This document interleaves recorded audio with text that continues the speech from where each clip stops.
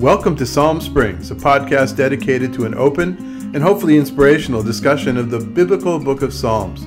We come to you each week with different aspects and different views of the ancient text and how those texts might inform our lives today.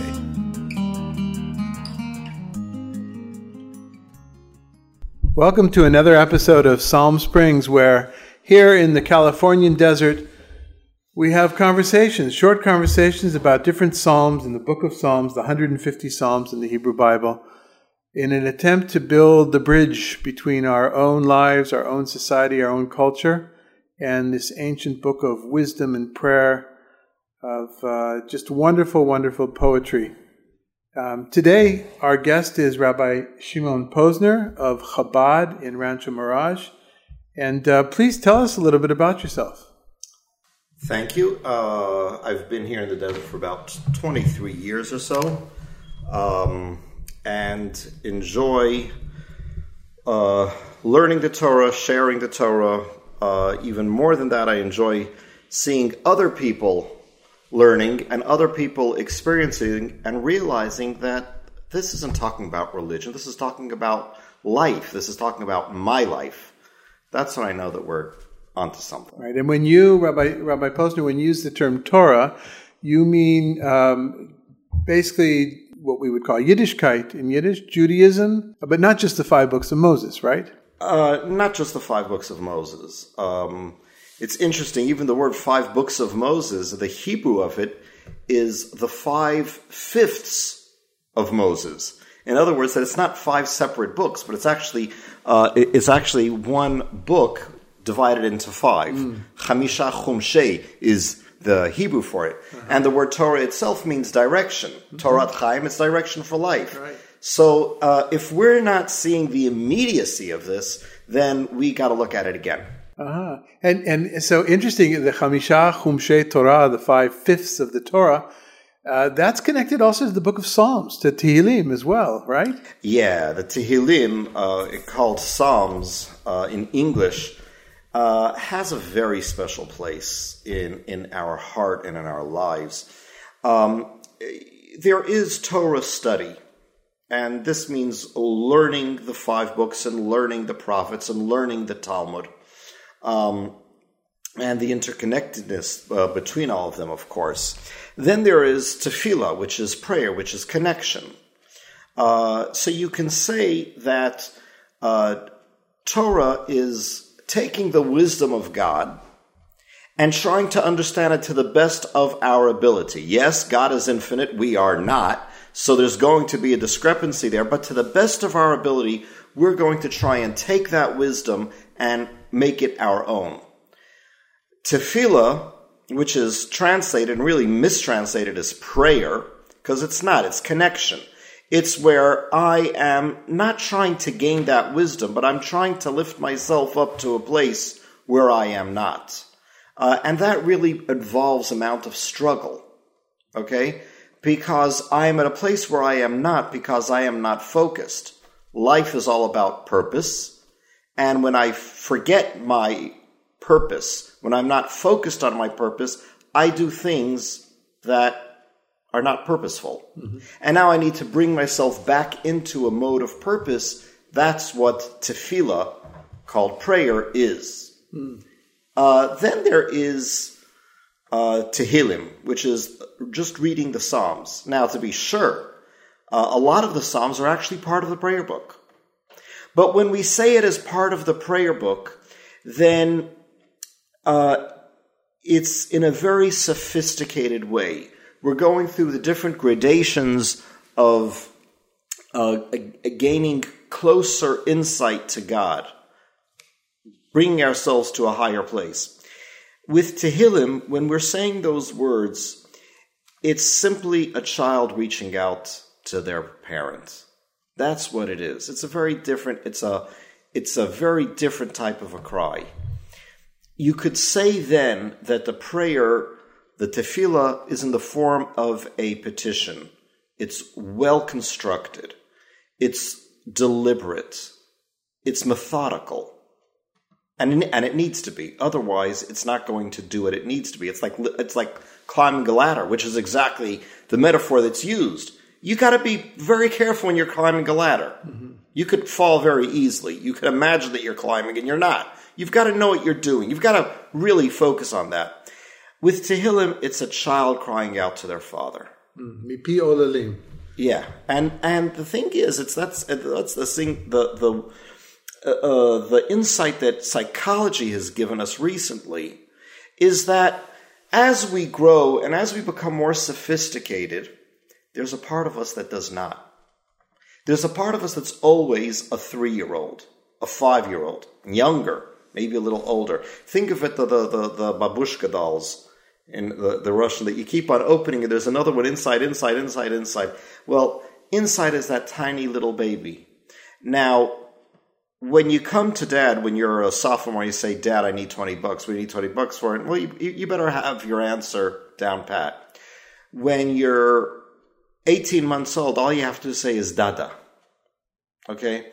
So if you're 20 years old and you're saying Dada, well, that's not good enough. You've got to really be a little bit more sophisticated and elaborate than that. But there's a part of us that's never growing up. There's a part of us that's always remaining a small, innocent child. And it's important that we connect with that. And that's what this book is all about. So you'd say in the 150 different Tehillim, different Psalms in the Book of Psalms, there are Psalms that speak to each part of this development of the human being? They do. They all speak to all parts of it. But we're not really talking here about the specifics of any given chapters. We're talking about a dynamic which is different than study and different than prayer. And that's just saying the Tehillim for its own sake. In other words, right now we are studying the Torah. We are studying in particular chapters of the Psalms. True. And there's times that this same chapter is used in prayer. That's true too. Now we're introducing, because it's often overlooked, this third dynamic, and that's simply the baby crying out to their parent. And so would it be correct to say that in this position that you're presenting here, that one could say these words of the Psalms in Hebrew and not necessarily understand it, but there's still a value to that saying? There is a value. Yeah. There is a value even when you don't understand it, but the value is increased, and there's many other values that are added when there is comprehension. So, yes, it has value without conscious comprehension, but that's not something that can be overlooked. You can't say, oh, I don't need to understand what it's saying. I accept it on faith. That doesn't work. You've got to understand what it's saying. It's part of climbing that ladder. It's part of climbing that ladder. Excellent, yeah. I mentioned beforehand the 5 different books of the Torah, because there are different ways of dividing the Psalms, and one of them is into 5 different sections. But in your own practice, I know that some people will say a psalm every day. Some people will say the Psalms and they finish once a week. They finish once a month. Do you have a practice yourself? Yeah. The general accepted one is to go through it every month. So it's not divided evenly, because some of them are very long, some of them are much shorter. But within the 29 to 30 days, which is what the Jewish, the Hebrew calendar comprises, then you're finishing it once a month. And then before the new month begins, then we try to recite the whole thing on that Shabbat, the Saturday before.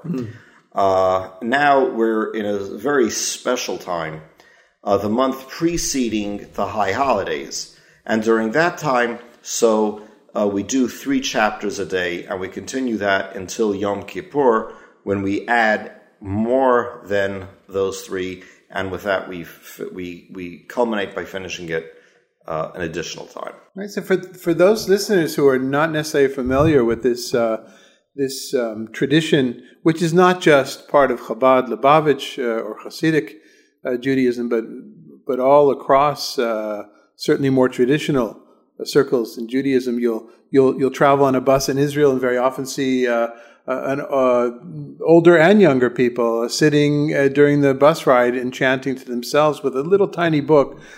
So it's really across the board. But for those that are not familiar with this particular tradition, it is like, in very much there's a lot of parallels to practices of meditation that people will do either with mantras, without mantras. It's a daily practice, and the practice itself is thought to build reserves of strength and energy. We're in this very special time right now. We're in the middle of the month of Elul, just 10 days before Rosh Hashanah. This period of time is also characterized, Rabbi Posner, by the custom to recite Psalm 27 at the end of the morning prayer, and I think in yours at the end of Mincha maybe, and other traditions to do it at the end of the evening prayer.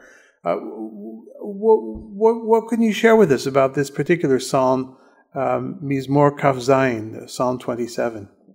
Some people have even called it the anthem of this high holiday season. Well, it starts off, Lidavid Hashem Eiri, by David, the Lord or God, the Almighty, is my light. And then it says, V'ishi, and he is my salvation. Well, light is an excellent, excellent word. It's a metaphor. And that's what wisdom is, because you go into a totally dark room, you're going to hurt yourself. You're going to hurt yourself very, very badly.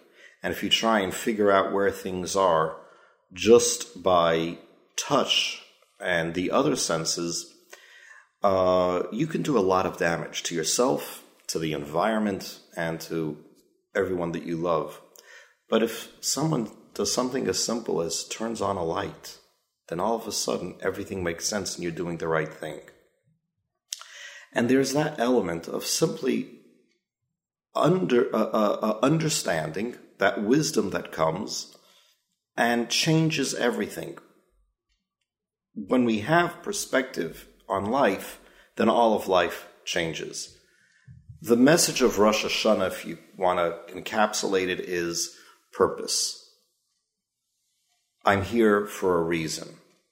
I'm here for a reason, and I have to know what that reason is, and I have to focus on that reason, because there's any number of factors which are going to try and diminish my focus on that purpose.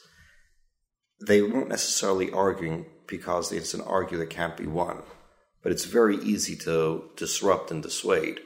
And that's what I have to, but what I'm focusing in on Rosh Hashanah is purpose, and that wisdom that there is purpose to life, that is the light.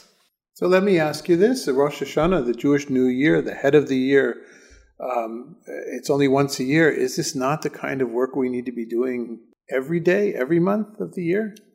Well, let's take this month as this month preceding Rosh Hashanah. It's called the month of Elul, which is for accounting, when one has to really look over their year past. Now, anyone who's run a business knows if you're going to be spending all your time on the books rather than running your business, you're not going to have a business. All right? So you've got to have a compartmentalize. You have once a day a short little accounting, once a week maybe a little longer, but once a year, that's when you really do your books thoroughly and you see where have we been wasting, where have we been prioritizing, where have we been showing enormous growth. We basically getting to know yourself better. You incorporated, if you want to call it. So yeah, it's a dynamic that's present at all times, but this is really the time of that, and it's the best time for that. One of my favorite lines in this psalm is in Hebrew, L'cha amar libi, bakshu fanai, et panecha Adonai avakesh. It's verse 8. In your behalf, my heart says, seek my countenance. Your countenance, Lord, I seek. How do you understand that? How do we seek the face of God? How does God see our face? Well, face can be understood as in Hebrew, the word for the innermost and the word for the face is one and the same. Panim, panimiyut. I see that you're nodding in agreement because you appreciate the Hebrew. It's a very deep insight. But we think of the face In English, the connotation of it is something that is not very deep, face value. In Hebrew, it's very much the opposite. The panim shows what's really going on in the person. You look at a person's face, you could tell if they're delighted or if they're anxious, and you can't tell that by looking at their hand or their elbow. So the face is telling us something very deep about us. So now, when we recognize that God is everywhere. When we say, "Hear, O Israel, the Lord our God, the Lord is one." Shema Yisrael, Adonai Eloheinu, Adonai Echad. Well, God is one. What? He's not two. He's not seven. He's not Jupiter, Zeus, and Mars and Venus. Well, we know that already. What's the big insight? What we're saying is that there is absolutely no force in this world which is not from God. It's totally, thoroughly dependent on God and of God, including evil. There is no power out of God. Only God is hidden there. God is everywhere, but God is hiding everywhere. The Hebrew word for world is olam, which means the world, but it also comes from the word la'alim, which means to conceal, to hide. So in other words, God creates the world. In a sense, he's not showing himself, he's hiding himself. And that's why we can look all through the universe, certainly look through the top of the news, the headline in any media that we follow, and we see some things that don't feel anything like God. And here we're calling God Espanecha Hashem Avakesh. I am seeking your true self. I'm seeking your face. I want to see God, not the way he is hidden. I understand that, but I want to see the way he really is.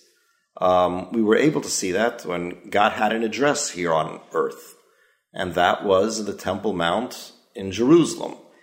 It's no longer there the way that it was. And that's where the faithfulness comes in. That, of course, God wants to have an address here, and eventually he will have that presence here. But we're seeking that presence.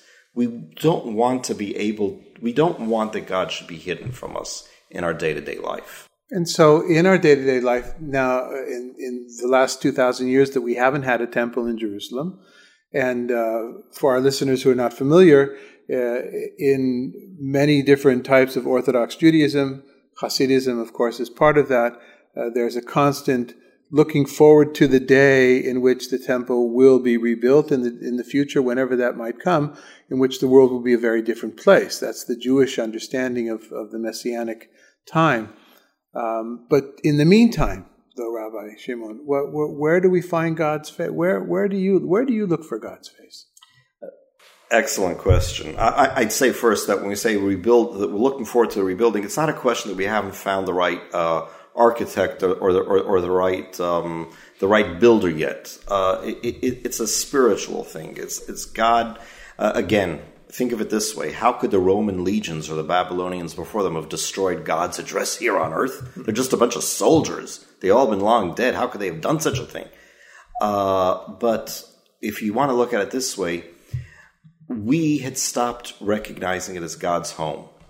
And at that point, it just became sticks and stones. We, meaning the Jewish people who are living in the land of Israel. And the fact that it hasn't been rebuilt, it means that we're not focused. Mm-hmm. We're not focused, and